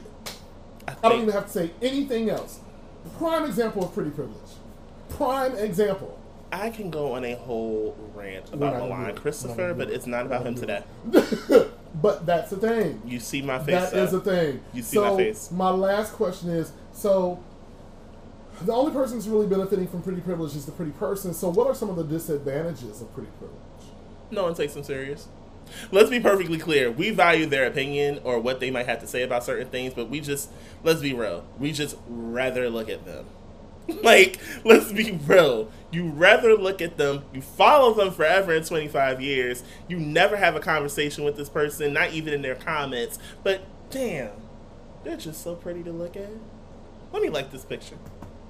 Let me comment. Fire emoji. So in the end of it all, nobody wins. Nobody. You're following them for no reason, just the fact that they're handsome, pretty, cute, beautiful, whatever. That's it. Listen, and that goes into another topic I'm going to bring up on another day about the people that we follow and why we follow them. Oh, that's a conversation. Listen, because we accept a lot of friend requests and go through a lot of folks just because they fine. But anyway. So, next on Twitter, fuck shit. Oh, God. My next topic is called flattery or fuck that. Now. Oh, God. Found this post that's been floating around the Twitterverse for the last couple of days. I saw the notes. So shout out to Dre from Big Boy Brunch for actually reposting this. We love y'all. We love y'all. Yes. My babies. Dre popped back up, and I haven't seen him in my mutuals on my timeline in a long time. Okay, sidebar real quick before we get into this. I tweeted about this yesterday. I don't know who we need to speak to at Twitter. Maybe Jack, whatever may have you. I miss my mutuals. I don't see them unless I go to their pages. That's crazy. And I don't even see if they liked anything, if they commented anything. I see nothing, but I see a bunch of likes and retweets from other accounts that I follow. But my mutuals, I can't find them. That's crazy. Make this make sense. Fix my timeline back or I'm going to unsubscribe. Figure it out. So there's a picture of a black man. Mm-hmm. I don't know if he's queer, gay. They cut the face. They cut the face. But the focus is on his t-shirt. Mm-hmm. And the t-shirt says, white girls copying gay men, copying black girls. Let's say it again so we can follow this. Come on with the synopsis. White girls copying gay men, copying black girls. That's so backwards. I have feelings about this. This is backwards as fuck. I have lots of feelings about it. This is backwards as fuck. If I could redo it real quick. Gay men. Excuse me. No. White girls copying black girls copying gay men. That's the way it should have been done. So, they say imitation is the highest form of flattery, which is why I call it flattery or fuck that. Mm-hmm. But here's my thing. Come on. White girls copying gay men, I can see that. Mm-hmm. Because there are a lot of white girls that... A lot of white... I can say this part, and not to cut you off. A lot of white girls are fag hags. Yeah, but so are a lot of black women. That part. But we'll get there in a moment. Mm-hmm. Gay guys copying black girls. Now, this is where it gets tricky for me. Because while I can see where they're reaching for in that, I think that the caveat or the addition for me needs to be white gay guys copying black girls. Yes. Because I thought about this long and hard, and I said to myself, do gay black men try to copy black girls and women? Say it again. Now, if I'm only scratching the surface of this, one would say yes. If we are thinking about gay content creators that imitate black women in sketches, Mm-hmm. so forth and so on, sure, someone might say that, scratching the surface, but I think that it's not about copying black girls and women. It's about honoring black girls and women. Follow me. Go on. Our biggest supporters as black gay men has always been the black gay woman. Mm-hmm. Some of our best friends have been black women. Our support has come from a black woman more often than not, depending on your story. It's come from your mama. Yep. You grew up around black women. So, of course, you're a sponge to your surroundings. So your mannerisms, the things that you say, the way that you carry yourself, more often than not, comes from a black woman. Mm-hmm. I don't believe that we are copying black women. Especially when the roles are reversed and the tables are turned, where black women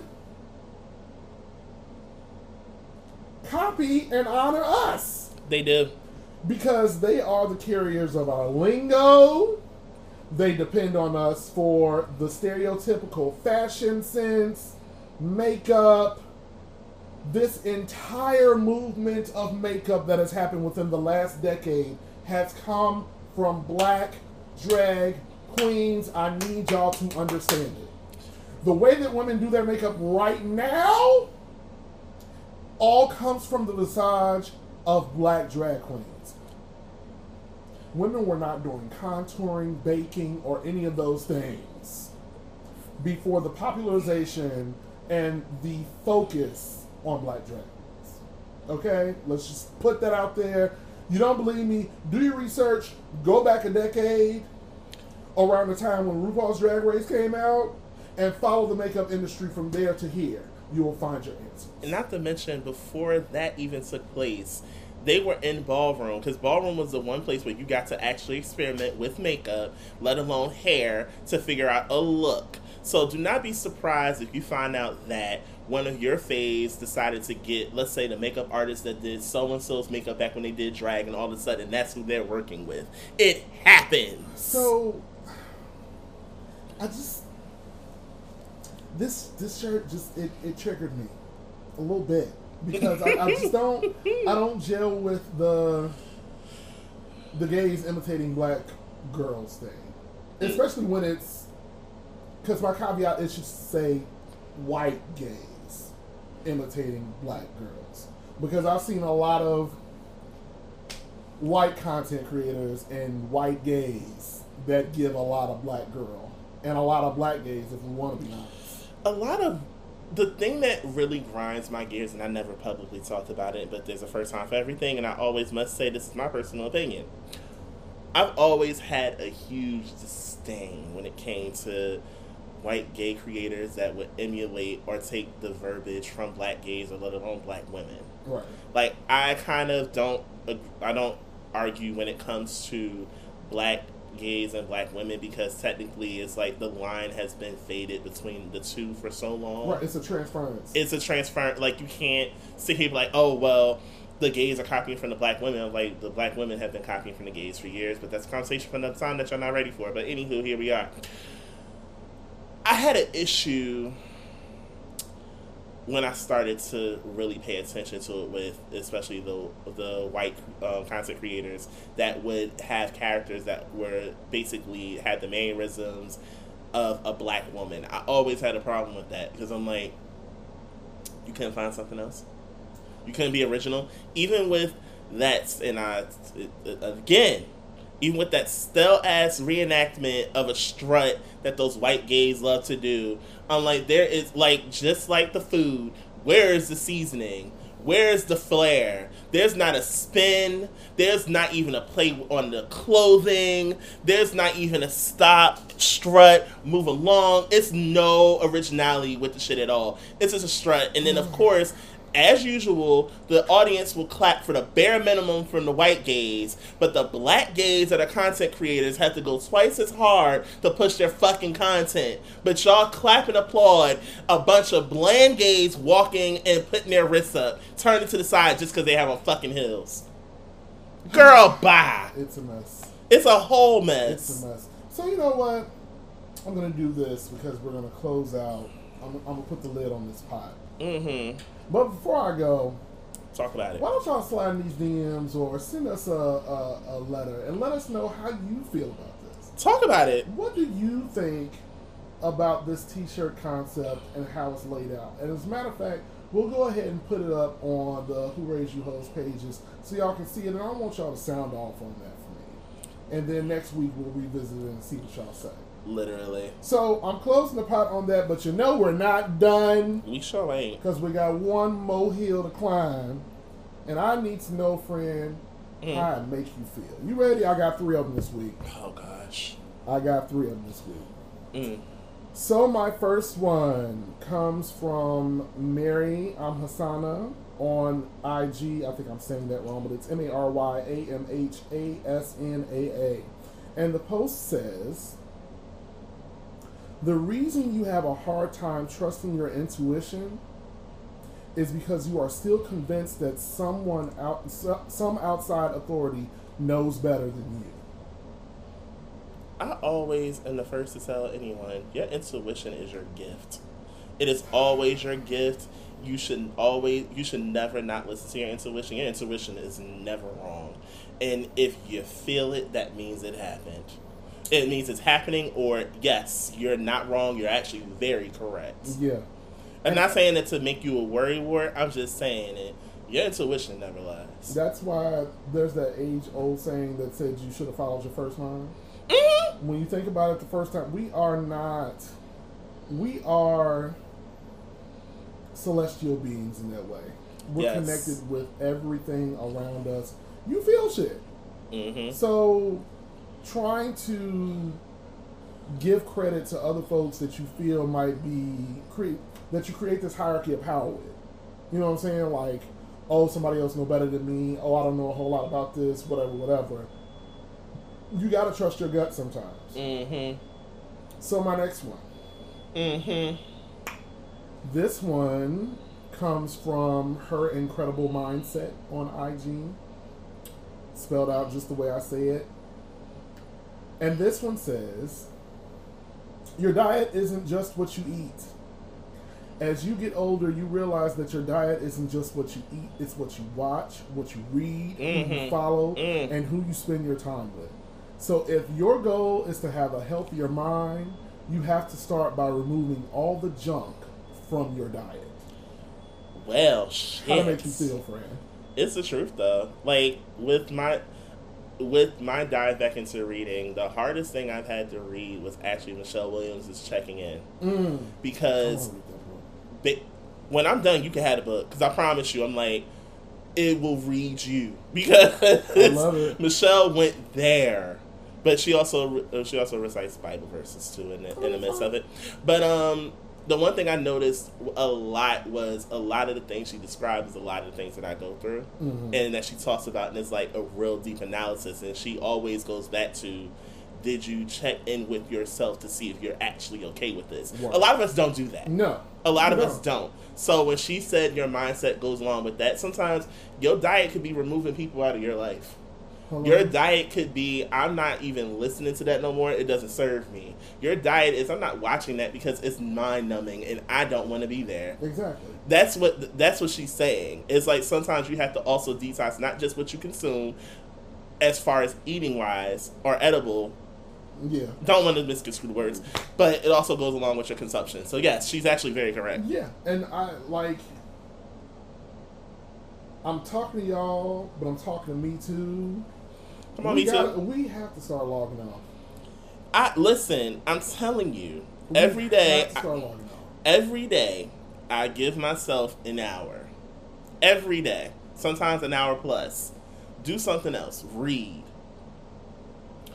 Spend an hour just in silence if you need to. Just to gather your thoughts. Know what you're thinking. Take an hour to journal. Turn off your TV. Listen. Put your phone on Do Not Disturb. Apple's new Do Not Disturb is something serious, y'all. It is. Turn on your Do Not Disturb.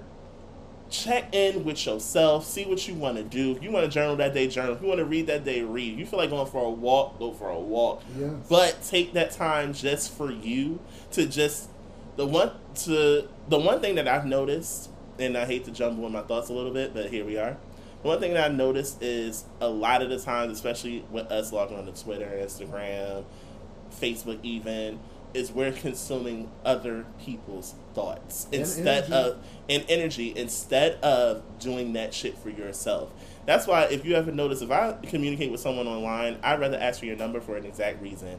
I want to talk to you outside of that. Right. Like, that's how I am.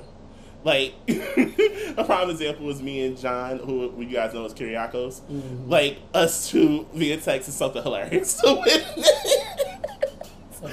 Oh, the random shit I said. But that's just what I mean. Sometimes you need that avenue outside of social media to really understand, let alone bond with a person. Right. We're a prime example of that shit, too. Yeah. But yeah, we just you gotta be careful of what you consume because it affects your everyday life, and because we are so attached to our phones and social media and all that shit, it will put you in a tizzy. It will put you in a spot that you weren't even feeling, you wasn't even thinking about, and all because of what you consume.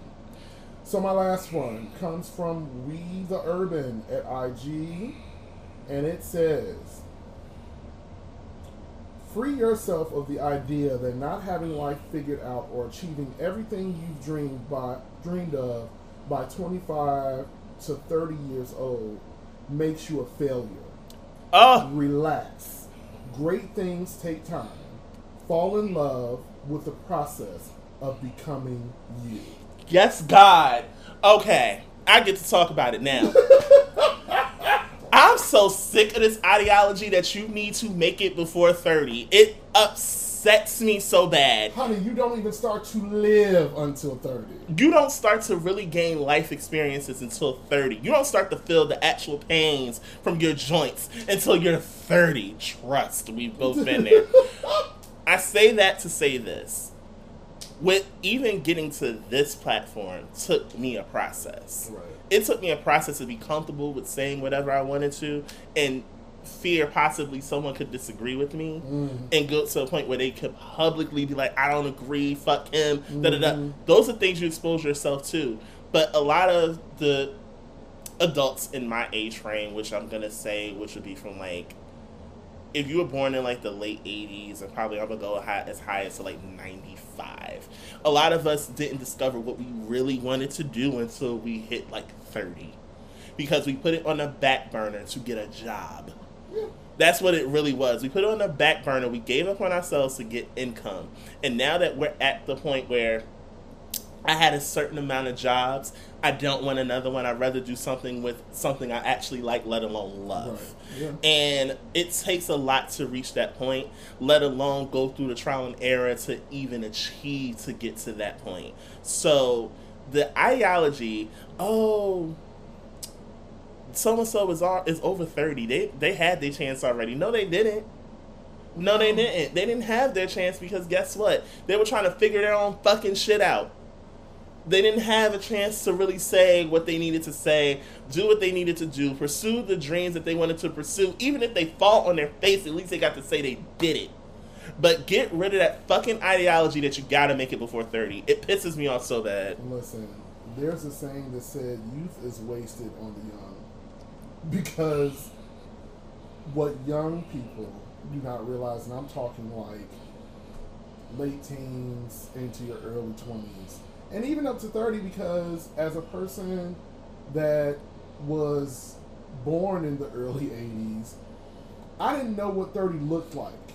Mm-hmm. I couldn't imagine 30 because you just couldn't I couldn't grasp that concept because I didn't know or I didn't pay attention to people like me, i.e. young black gay men, that got to 30 and went past it.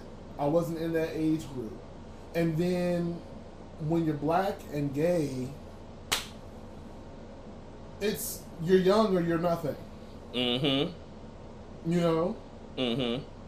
You over 30 and you step in the club and people looking at you crazy. What you doing here? Bitch, what you mean? I came out so you could be your ass in here. So what are you talking about? Okay. And it doesn't matter how like, it's a privilege to age.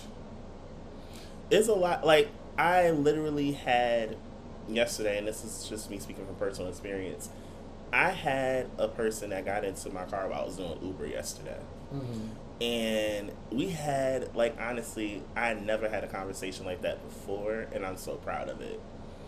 Like, he and I were from two completely different mindsets, but I always don't make it a secret. I grew up a latchkey kid. I don't know if you guys know what that means, but allow me to elaborate. A latchkey kid means I was sheltered. My parents didn't allow me to go everywhere. I wasn't allowed to be in certain areas, let alone out after a certain time. My parents were strict, and that's okay. So, my passenger that got in the car, he was under the age of 18. He was 17, but he was moving around. I'll let your mind wander to what that alludes to. And he asked me on the way back, because he did a round trip thing, he asked me on the way back, he said, what do you, like, do you do this for a living? I told him the truth. I said, right now, it's my means, but I don't plan on it being my means forever. Right. And he just basically said, do you feel as if someone can be in a certain stage or point in their life and want more? And I had to be real with him. I said, the thing about me growing up sheltered is I never looked at anybody different for what they did. So I had family members that were in the streets. I had friends that were in the streets. I had friends that were sheltered like me. I had friends that liked to be out. I had a plethora of people around me, and I still do. But I told him, I'm like, this does not define who you are. Right. This is a stage in your life. If you decide to stay doing this, then that's just you. Right. Like, but you don't have to stay in this stage in your life. And he was saying, like, you know, the money is fast and this and the third. I said, just as fast as it comes, it can go. Yeah. So that's the one thing you haven't seen yet.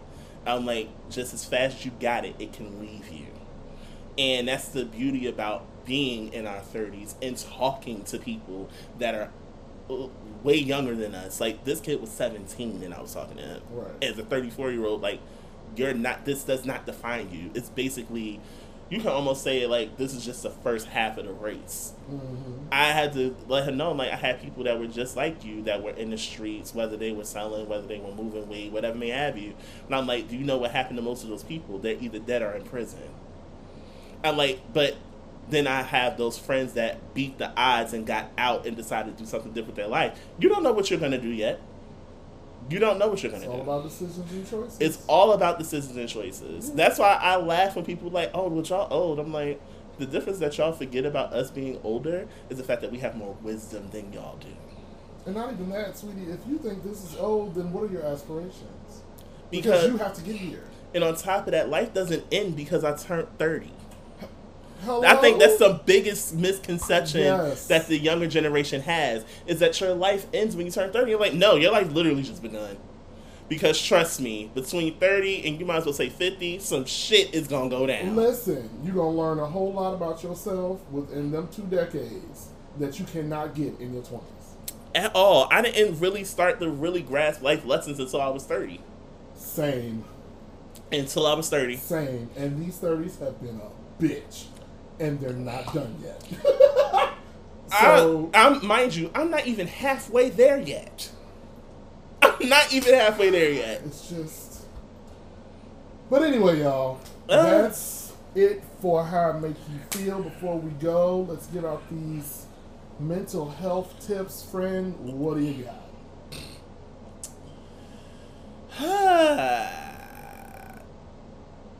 It's okay to not look at your former self as a bad thing. I had a realization in the process of grieving. I really had a realization to where I was like, I kind of miss my old self. Not in the aspect of the drama that came along with it. I was open when it came to being social. I didn't mind going out. I would stay out late. I'll talk to people, flirt. You know, I had a certain level of confidence. That person died a long time ago. Don't know why, but he's back. He looks good. And that's it. But sometimes it's not a bad thing to really understand that certain characters... Like, I had an ex that would say it to me all the time. And he's like, I don't know what happened to you. And I never understood what he meant until recently. When I had this awakening, I'm like, bitch, I'm back. The fuck? Back on my bullshit. Duffed. Purr. Marlon, what you got?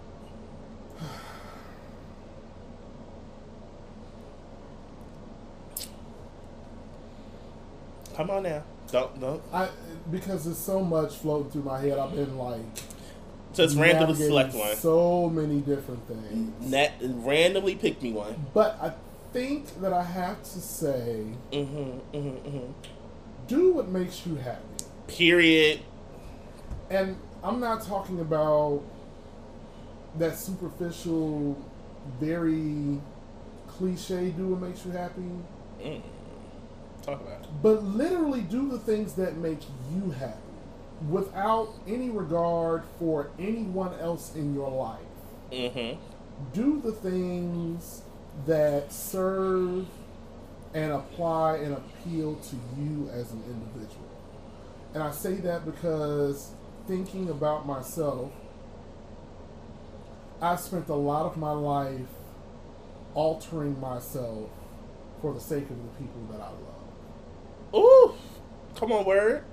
That is the plight of a people pleaser. Mm-hmm. I grew up watching people pleasing. I fell into it. I'm still dissecting and diminishing it chip by chip to this day. Yes. So I implore you, before you get to a spot where I'm at right now, where I am it's like going to the dentist and you have plaque that's been building up for years. You can't just knock that bitch off. They literally have to go in, chip it off, drill it off, and then clean it. I'm still working at it, but I'm telling everybody else from this point forward, do what makes you happy, because that is the only way that you will truly shine in your life. You will find so much joy if you do things that make you happy and fulfill you. Because what happens is your light begins to shine, and then it reflects on others, and it creates a better and healthier energy and environment for yourself. Yes.